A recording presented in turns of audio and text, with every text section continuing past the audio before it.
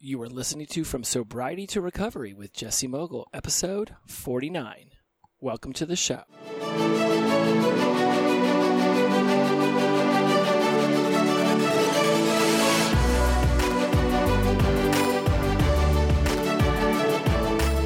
Hello, everybody. Welcome back to From Sobriety to Recovery. I am your host, Jesse Mogul, and I am in addiction recovery. And boy, oh boy, is it great to have you back for another half hour with me today. We are going to discuss reaction, responses, and we're going to dive a little bit deeper into cross addiction. But before we do that, let me tell you about my favorite holiday of the year. And really, my favorite holiday of the year isn't even technically considered a holiday, although I don't understand why it's not. It's called Super Bowl Sunday. Now, I won't dive into this too much if you're not a sports fan, but I will just have to tell you that for me, football was always a gigantic trigger towards escalating my drinking to the point of absurdity. And for the few years that led up to my ultimate decision to become sober, football season was really just a bit out of control. Saturdays with college football, Sundays with the pros. Monday night there was more pro. Thursday night there was a pro game. College games there was damn near every night. There was pretty much during the football season you could find football on any day of the week. And if not, I would record them and then watch them and just get drunk to them, even if I already had seen them. So when I first got sober, my very first Super Bowl was the Atlanta Falcons Patriots one. And that was about 2 weeks after I'd gotten sober. I got sober on January 13th, 2017. And my intention was to actually get sober the day after that Super Bowl. My drinking was so out of control. Luckily, I chose to get sober beforehand. I don't know if I actually would have followed through and gotten sober after that Super Bowl, but I couldn't continue on any longer, and I got sober. And I remember that very first Super Bowl sitting with my friend Paul and Ron, each of them to my left and to my right, at the same Super Bowl party I've been going to for like 5 or 6 years at this place called the Magic Castle here in Hollywood, California. And it's a pretty cool place. They got magic all over the place, and people perform magic, and it's very historical. Anyways, on Super Bowl Sunday, they turn the downstairs into this gigantic sporting venue, and we all sit there and watch it. And for both of the Broncos ones, I had just gotten annihilated. And so here's my very first one, 2 of my friends on either side of me, and they really supported me the entire day. And it was tough because that was, that for me, that was the day to really, put drinking on a whole nother level. And so here we are, now 3 Super Bowls in, was that right? Is that about 3 Super Bowls? Yeah, I think 3 Super Bowls in. And I will say that it is so awesome to be able to watch that game and be sober and enjoy it and think that it's as amazing as it is.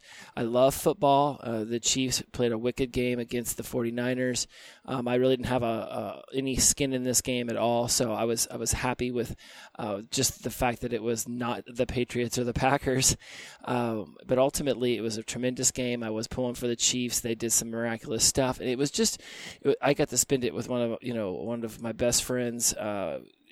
She enjoys it because she enjoys watching me get excited to football, I think. I don't know how someone who likes football but doesn't care much about it as I do would be so patient to watch as much of it as she has with me. Shout out to you. You know who you are. But the point is that it was a tremendous day. It was exactly what I wanted it to be. It was exactly what I needed it to be. And for those of you who have those trigger moments, that you have those things that are amazing to you that you used to go drink at a lot. My friend Gumby, he follows the show. He follows me on Instagram. He talks about going to music. And Gumby, for you out there, I will say that it's all about actually just going and putting yourself into those situations and beginning to experience them in a way that will show you that you can do this, right? I'm looking right now into let me see, where was this? let me see. It's called systematic desensitization. So I was looking at my notes. I met this man at the fish show a while back ago when I was there in Charleston, and I'm going to have him on the show later on this year. And he was talking about systematic desensitization, where you have to go to the places that you used to get intoxicated at in order to show yourself that you can still enjoy them and it can still be a great time, even though you're not getting intoxicated. And so for Gumby, when wanting to go to live shows, systematic desensitization is extremely important. For me, going to that Super Bowl party and having Ron and Paul there, and even whenever I'd start to get a little sweaty, I'd start to get a little bit nervous. They were there, they were keeping my attention off of the drinking that was going on around me and focused on the football game. And it was marvelous. And now I can watch football and I don't get triggered and I don't even notice the people drinking it around me. And it's really just something that I'm so happy about, because I would have hated to have to say goodbye to football, which I would have done if I wasn't going to be able to handle it and not drink. And so yesterday was just an absolutely amazing day. I've come so far in my addiction recovery to be able to go to those kind of events and not drink. And so I highly, it's not even that I'm not drinking because I don't want to drink, but that it doesn't even bother me that there's people drinking around. I can't go to a normal bar where there's not darts or pool or something to occupy my time, because just sitting around a loud bar watching everybody get drunk, and heaven forbid if it's a bar where you can smoke inside of, and now I've got to have cigarette smoke all around me. And as a 20-year smoker, nothing against you if you smoke, more power to you. I still think they smell delicious. But if you're just sitting around like 400 people in a bar and they're all smoking cigarettes and getting drunk, it's not exciting any longer. And I know that about myself, so I don't put myself in those situations, and I'm okay with that. Where I want to finish this up and move on to the rest of the topics today is that if there's something that you really love doing, but you used to always do it intoxicated, get yourself a nice, strong support group and go and experience it. Even if you just go for an hour and then it starts to become uncomfortable and you leave, it's like lifting weights. One day you're only doing 10 pounds.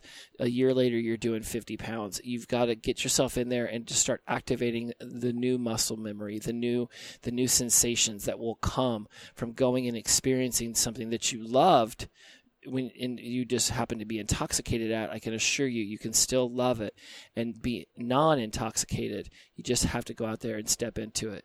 It was an amazing day. It just further cements that everything I'm doing is on the right path. I loved the game. It's sad to see football go, but how can I miss it if it's never gone? It'll come back in August, and I'll be just as excited for the 2020 season as I was for the 2019 season. And once again, I'll be able to go right through it all without a drop of alcohol or any kind of drugs in my system. So systematic desensitization, I'll take note of that. I'll actually make that a topic later on down the line. But for now, what I want to talk about is response, reaction, and cross-addiction. And we're going to stick on cross-addiction just for a few minutes because I got some feedback about the episode about cross-addiction, and the person was telling me that if you Google cross-addiction, it is very difficult to come up with anything that's not just so over-the-top scientific that it actually just my eyes started to bounce around. And I love sciencey type crap, but not when it comes to this stuff. So, just like I was saying about going out and loving football, a way that I could have used football as a cross addiction is all the time that I was giving to alcohol and drugs, I could now just dive in deep into football, right? And then it becomes just such an obsession that I'm watching it all the time. I'm researching it all the time. And yeah, I put an inordinate amount of time into football. Some weekends I'd watch it for 8 hours on Saturday and 8 hours on Sunday. And I just love football. Where it can become a cross addiction, and again, an addiction, like we discussed last week, is a behavior that becomes uncontrollable. So even though you know that what you're about to do is probably going to end up badly, or it's going to hurt you or cause you harm, you continue it anyways. Start looking for areas in your life where you're cross-addicting. Did you give up alcohol and drugs, and now you spend 4 hours a day at the gym? You're doing it in the morning, you're doing it in the afternoon, you're doing it at night. You're running yourself ragged. You're not giving your body a chance to recover. You're using it as a cross-addiction. You're trying to fill up that void that alcohol and drugs have left with something else, even though it's going to cause you harm down the line. Maybe you've turned and now you just sit around and you watch TV for 10 hours a day and you think that your life sucks. somebody on Instagram recently had a post like that about 10 months in, he thought it'd be better, and I'm reading some of the comments, and I'm going through the rest of his posts, and I'm realizing that he quit doing alcohol and drugs, but he doesn't go out and make sober friends. He hasn't tried to come up with sober activities. He hasn't picked up a hobby. He just basically goes to work, comes home, and just sits there, and he misses his old drinking buddies, and he misses his old life because he hasn't replaced it with something new. Replace the addiction with something that addiction took away, with a hobby, with something that you were passionate about when you were younger. Bring it back, but don't become cross-addicted to it. Don't take that space that alcohol and drugs used to inhabit, and then move something else into it, where it becomes what once was the medicine eventually becomes the poison, right? Alcohol and drugs were once the medicine for how we were suffering and how we were trying to overcome our emotions and our inability to deal with our emotions. And at some point, it became the poison that actually was worse for us than had we just sat in the negativity of our emotions. So look where in your life, and hopefully nobody is. Hopefully you can say, okay, I'm being very balanced across the board. I'm not being cross-addicted. But be mindful of that. And if you go to Google it, yes, it's not going to be the easiest thing. There's going to be studies that say that maybe it doesn't even exist. I don't need a study to tell me it exists or it doesn't. I know I've watched people turn, whether it be to gambling or sex or porn, or just maybe they become wildly obsessed about their dog. It could be whatever it is. If it becomes something that overtakes your life to the point where you stop having control over it, then you have found yourself in a cross addiction. And it's important that you're just mindful of it, right? It's not bad if you found yourself cross addicted. It's just important that you're mindful of where that can show itself, and then you can start to release it. If you find yourself becoming obsessed with something, if you think about, I feel like everybody's grandparents here, somebody who's extremely old has a hoarding issue. Whether people are like, oh, I know people who lived through the Great Depression. That happened in like the 20s of the last century. So if they were kids and they were 10 and they remember that, they're probably 90 or 100 now. This is something that was happening all throughout, especially after World War I, moving into World War II. There was just not a lot. Our country had all of its resources into the war. So people began to hoard what they could. And now you're seeing those people in their 60s, 70s, 80s, 90s. And I guess if you were a World War II vet, you're probably in your 90s. So even if I don't know. You know what? Let me take it all back. It doesn't matter what decade you were born. There are some people who just live with a scarcity mindset and they hoard things. That hoarding is a form of addiction. That they're never going to have enough. They need to keep everything that they've ever bought. If they have an addiction somewhere else and then that goes away, the hoarding gets worse. So I only bring this up as another example. If you see someone hoard, that is a form of addiction. And it can show up as something as simple as that, but eventually their house is run amok with newspapers from 40 years past. And my grandma used to have like 175 vases in this one closet. So cross addiction can be so many different things. So just be mindful of that and know that it is real, regardless of whether a study could prove it or not. You've seen it in yourself. You've probably seen where you start to become slightly obsessed about things. You definitely have seen it in other people that you know or in your meetings. And so just be mindful of it. And when you see it in yourself, start to figure out ways to release whatever that new addiction is and just be healthier, right? We all have things that have become habitual, and we all have things that we like to do a lot. It doesn't mean they need to become a detriment to our health. So there's a little bit more on cross addiction. Let's talk about reaction response, because tonight in one of my therapy sessions, we talked about response, and it was a pretty cool passage that was handed out to us. And so I'm going to read it to you, and then we'll dive into it a little bit, and we'll break it down. So this is what it says. Today, I recognize that there is little to be gained by letting other people's actions dictate my reactions. If I feel I have to respond in kind, I know that I will be hurting myself and wasting my time. When I feel someone is attacking me, I would do well to consider the source before I react. If I am willing to forego revenge, I may be able to see a cowardly or provocative act toward me for what it really is. Do I really need to convince the other person of what I see? Or might it not be enough just to escape the situation with my own peace of mind intact?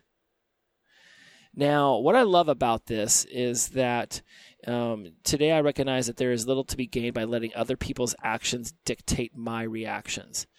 I've talked about this in the past when it comes to like somebody cutting you off, their action of cutting you off, right? Do you allow that to dictate your reaction? Do you start to scream at them, chase them down, honk, flip them off? Like I said last week, we have no idea what's happening in their life. You don't know if they're on their way to an emergency, they're late to work, whatever is going on in their life. It's not like they woke up today and said, you know what, I want to threaten everybody else's life with my car. Now, they might be a disrespectful douchebag. I don't know. Right? And that's not for me to judge. All I know is that person sped by me, they put my car in danger, and just as fast they were right out of my life. Do you let their action control your reaction? Do you let it ruin your day? Do you let it anger you so that you then go off and you take out that anger on somebody at work, somebody close to you, somebody else in your life? Because that is not an allowable action on your part. All right, let's make that perfectly clear. It is not an allowable action on your part to let someone who passively did something to make you angry, then allow it to ruin your day or have you lash out on other people. All right, that's what people who are unmindful of their emotions, they're not. That's, to me, that's the kind of behavior happens to people who aren't doing what we're doing. Right? I'm not saying everybody in the world who is not in addiction recovery isn't doing it right. Right? We just decided the way we were doing it was no longer serving us, and it was time to try a different way. One of the things that we have to be mindful about changing in ourselves is having emotionally triggered reactions to other people's actions. I am not great at this.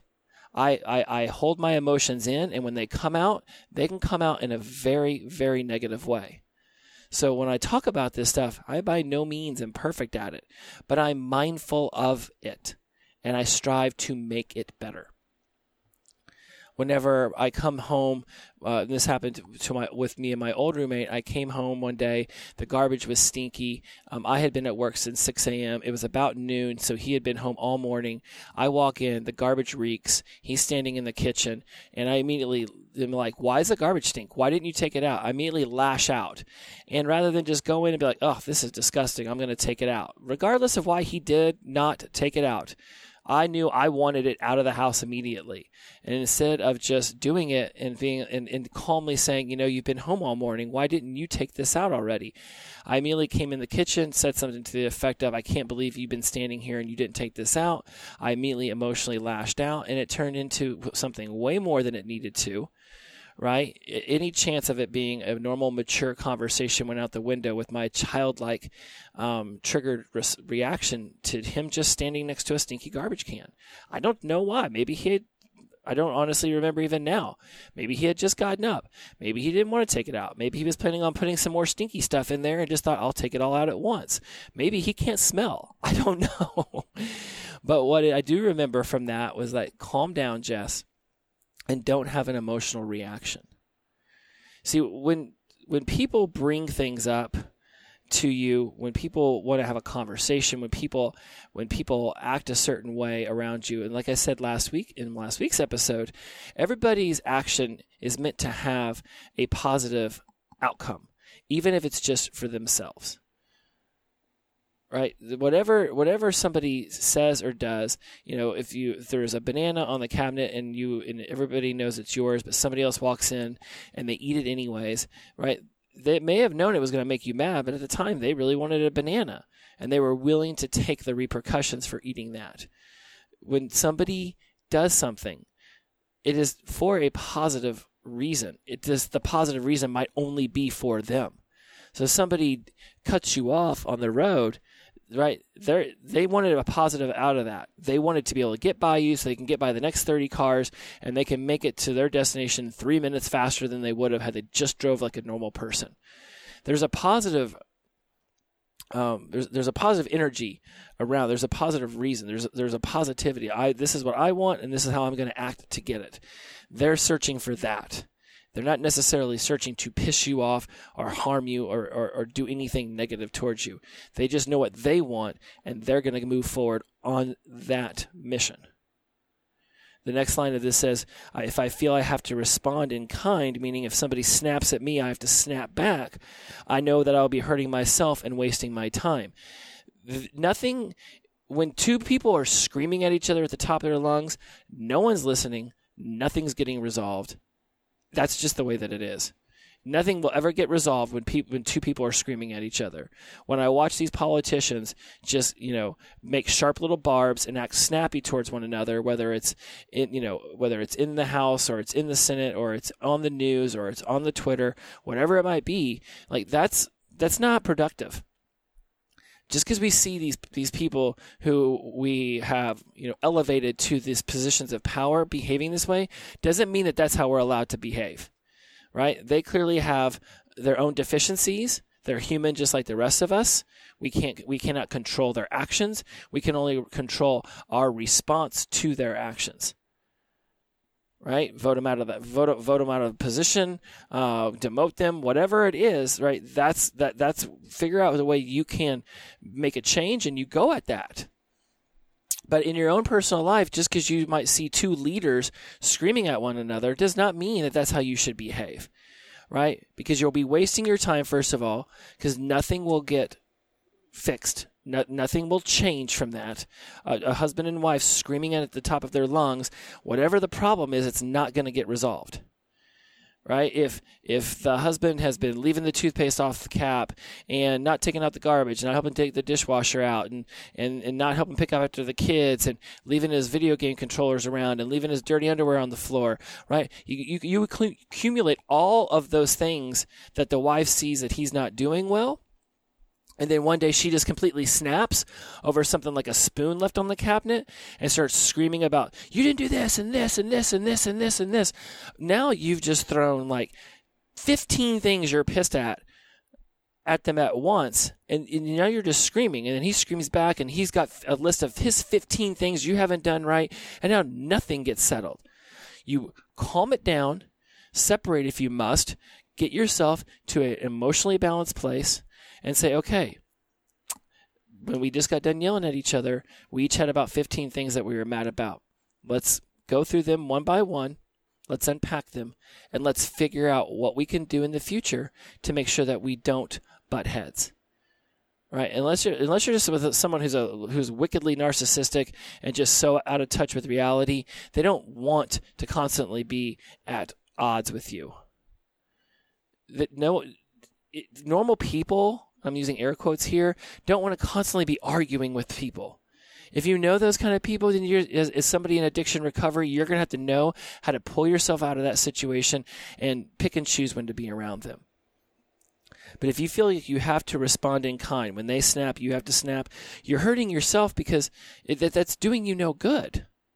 You're lowering yourself to their behavior in order to do what? To make yourself feel better? To justify their yelling at you, you yell back? That's not how we're going to behave anymore.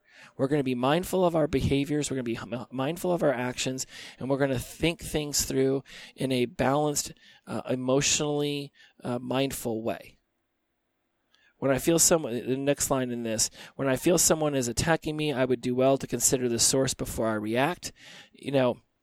This is a good one because on Saturday, I'm a member of a men's professional group here in Los Angeles called Metal. It's an amazing group of people. It has nothing to do with sobriety. It's just professional men. It stands for media, entertainment, technology. I forget what it used to be Alpha Leaders. We've since changed the acronym, but it's I think it's something with leadership now. This just changed a few weeks ago. But anyways, my point, that's blah. It doesn't matter. I'm getting off track. That's important to note here is that I came across an old life coach of mine that when I used to be in his men's group back when I was a drunk. I actually got out of his men's group about 4 months before I got sober because I found out that he was just not a man of integrity. He wasn't following his own practice. He wasn't practicing what he preached. He was just not a good human being. And I was very disappointed in him. I was even more disappointed in myself for believing this charlatan. And, it's just, I'm a trustworthy person. If they say that they're living their life right and they're giving good advice, I'm going to take them at their word. Unfortunately, I got burned in this scenario. And unbeknownst to me, he was still a member of this group. I had known back then that he was a member of the group and that I had joined through somebody else. I never seen him there, so I just assumed that he washed out and went away. I happened to run into him, and he acted like he didn't recognize me. I immediately acted like I didn't recognize him because I really did not want to see this guy. And I was like, yeah, my name's Jesse Mogul. And he's like, oh, yeah. He's like, I remember. He's like, wow, you put on weight. I mean, without missing a beat, just said I put on weight. And I could have taken that as, well, look at you, don't you look fat? Or, hey, or I could have taken it like, hey, wow, you look like you put on muscle. Either way, he's right. Back whenever he knew me, I was about 40 pounds heavier. I definitely lost all of that weight whenever I got sober through a lot of nutrition and working out, and then I put muscle back on. But I am a little bit more pudgy coming out of winter. I've enjoyed my sugar. I don't really know whether he was saying I looked fat or whether I looked muscular. It doesn't matter. Consider the source. This guy's a scumbag. I wouldn't stop him from getting stung to death by killer bees. I wouldn't pull him out of a raccoon's nest if he was screaming for help for days. He was not a good human being. I want nothing to do with this man. I want nothing to harm anybody. I'm just saying that I would not go out of my way or put myself in danger to help him. He's somebody I would always go the opposite direction of. So I had to consider the source. And I just immediately responded like, yeah, ever since I got sober, I lost a bunch of weight. Now I'm putting back on muscle, and it's just, I feel great. It feels amazing. Just a real quick response. And I could tell by his facial reaction that I didn't lash out like he had hoped I would. I did not give him the response that he wanted. See, when people bring things up to you, they're generally looking for a reaction or a response. And as I've said before, a reaction comes from an emotionally triggered place, and a response comes from a mindfully, emotionally balanced place. And I was able to pull it off. And I don't always do this. I was really happy that I pulled this off with this dude. The next line, if I am willing to forego revenge, I may be able to see a cowardly or provocative act toward me for what it really is. This man knows that I dissed him. I sent him an email saying I no longer want to be a men's group. I laid out the reasons why. I was very clear when I told him I would no longer be paying for his services and that he was fired. And I told him exactly what I knew about him and for why I was doing this. He never responded to that email. He never came after me for the rest of the money that I owed him. He was more than fine cutting off contact with me because he knows that what I found out about him was absolutely true. It came from a perfectly positive, truthful source. Everything I had heard was true. I laid it out for him, and he had no response back. So when he sees me, him saying that I had put on some weight, it was cowardly, and it was provocative act, and it was just trying to spur me to pop off. Because he knew back then that I had a bit of a temper, and he was just hoping that he could trigger it. The next sentence, do I really need to convince the other person of what I see? Right? What am I trying to convince anyone of? They're going to have their own perception. They're going to have their own thought process. Whatever the reason is for why someone might be snapping at you, saying something negative towards you, that's their own perception. That's their own perspective. No doubt, many of us did people close to us wrong when we were addicts, when we were actively using. right? And we do need to make our amends. We do need to go and apologize for our behaviors. At the same time, if they're going to snap out and lash out at us now and say, oh, you're still acting the same way that you used to, you haven't changed, you're still that same drunk loser who's never going to amount to anything. If people are still talking that way to you, they've got their own issues. They've got their own things that they need to deal with. If you're actively pursuing your sobriety and recovery and you're going to meetings or you're reading or whatever it is you're doing to make yourself better, if you know that you are following a better path, if you know that you're bettering yourself, it doesn't matter if everyone sees it. Eventually, people will if they want to, and people won't if they don't want to. But snapping back at them and screaming at them for how they're not living their lives with integrity or humility or gratitude isn't doing anyone anything. If you want to sit down and have a calm conversation about it, then figure that out. But I'll tell you this right here and now, when someone lashes out and if they say something to you that's negative, there's a really good chance that they're seeing that kind of thing within themselves, and the best way for them to ignore it or not have to deal with it is to lash out and project their insecurities, project their anger, project their issue out on you. Right? Me and my old roommate used to talk about this a lot. We see it, people project, they'll be like, oh, they might say something bad about your clothes. They might say something about your income. They might say something about your car. All they're doing is feeling insecure inside themselves about something, and therefore they need to lash out at you in order to make themselves feel better. Right? There's a saying, and I know I'm going to butcher this, so I'll paraphrase it, but it's like, no one ahead of you is ever going to turn around and make fun of you for how hard you're working to get where they're at. Right? If they're truly supportive, if they're a good, morally valued, ethical kind of human, right? No one who's beating you in the race is going to turn around and tell you that you suck and you should quit. Right? They're going to cheer you on because what do they care? They're already ahead of you. It'd be like if a billionaire saw me working my ass off and was like, what are you even trying for? You should just go and, go and be a waiter the rest of your life. You go and be a garbage man. Why don't you just go and crawl in a hole and just cry yourself to sleep? I mean, no one who's ahead in the race should be dogging you. If they are, then they are morally corrupt and they're ethically less, and you don't want to deal with them anyways. No one who is a normal, supportive human is ever going to dog you for trying your best to better yourself. So if you see people projecting their negativity, their cynicism, their sarcasticness towards you, just realize that they've got something inside themselves they need to work on, and they're seeing something in you that is making them jealous or angry or whatever it might be. And the best way to keep you from attaining what it is you want and making them feel even worse about themselves is to knock you down so that you stop trying. Do not let people do that to you. Wherever you're at in your sobriety and recovery, whatever problems you've had in the past, however you may have failed other people, right? You are now pursuing a better version of yourself. You're still going to stumble. And when you do, it is not fair for somebody to lash out and say you're just like you used to be whenever you were drunk and an addict, because that's not what you're doing. Right? I'm giving all of us the benefit of the doubt that we're pursuing the better version of ourselves that has always been inside of us. I don't know what you're doing on any given day, but I'm going to assume if you're the kind of person who listens to a show like this, you are actively involved in your addiction recovery and you're striving to be the best version of yourself every single day. We're not always going to get there. We're going to fall short. We're going to disappoint people. It's going to happen. That's what normal human behavior is. Just because we also live with the label of addict or addiction recovery person doesn't mean that all of a sudden we're expected to be 100%.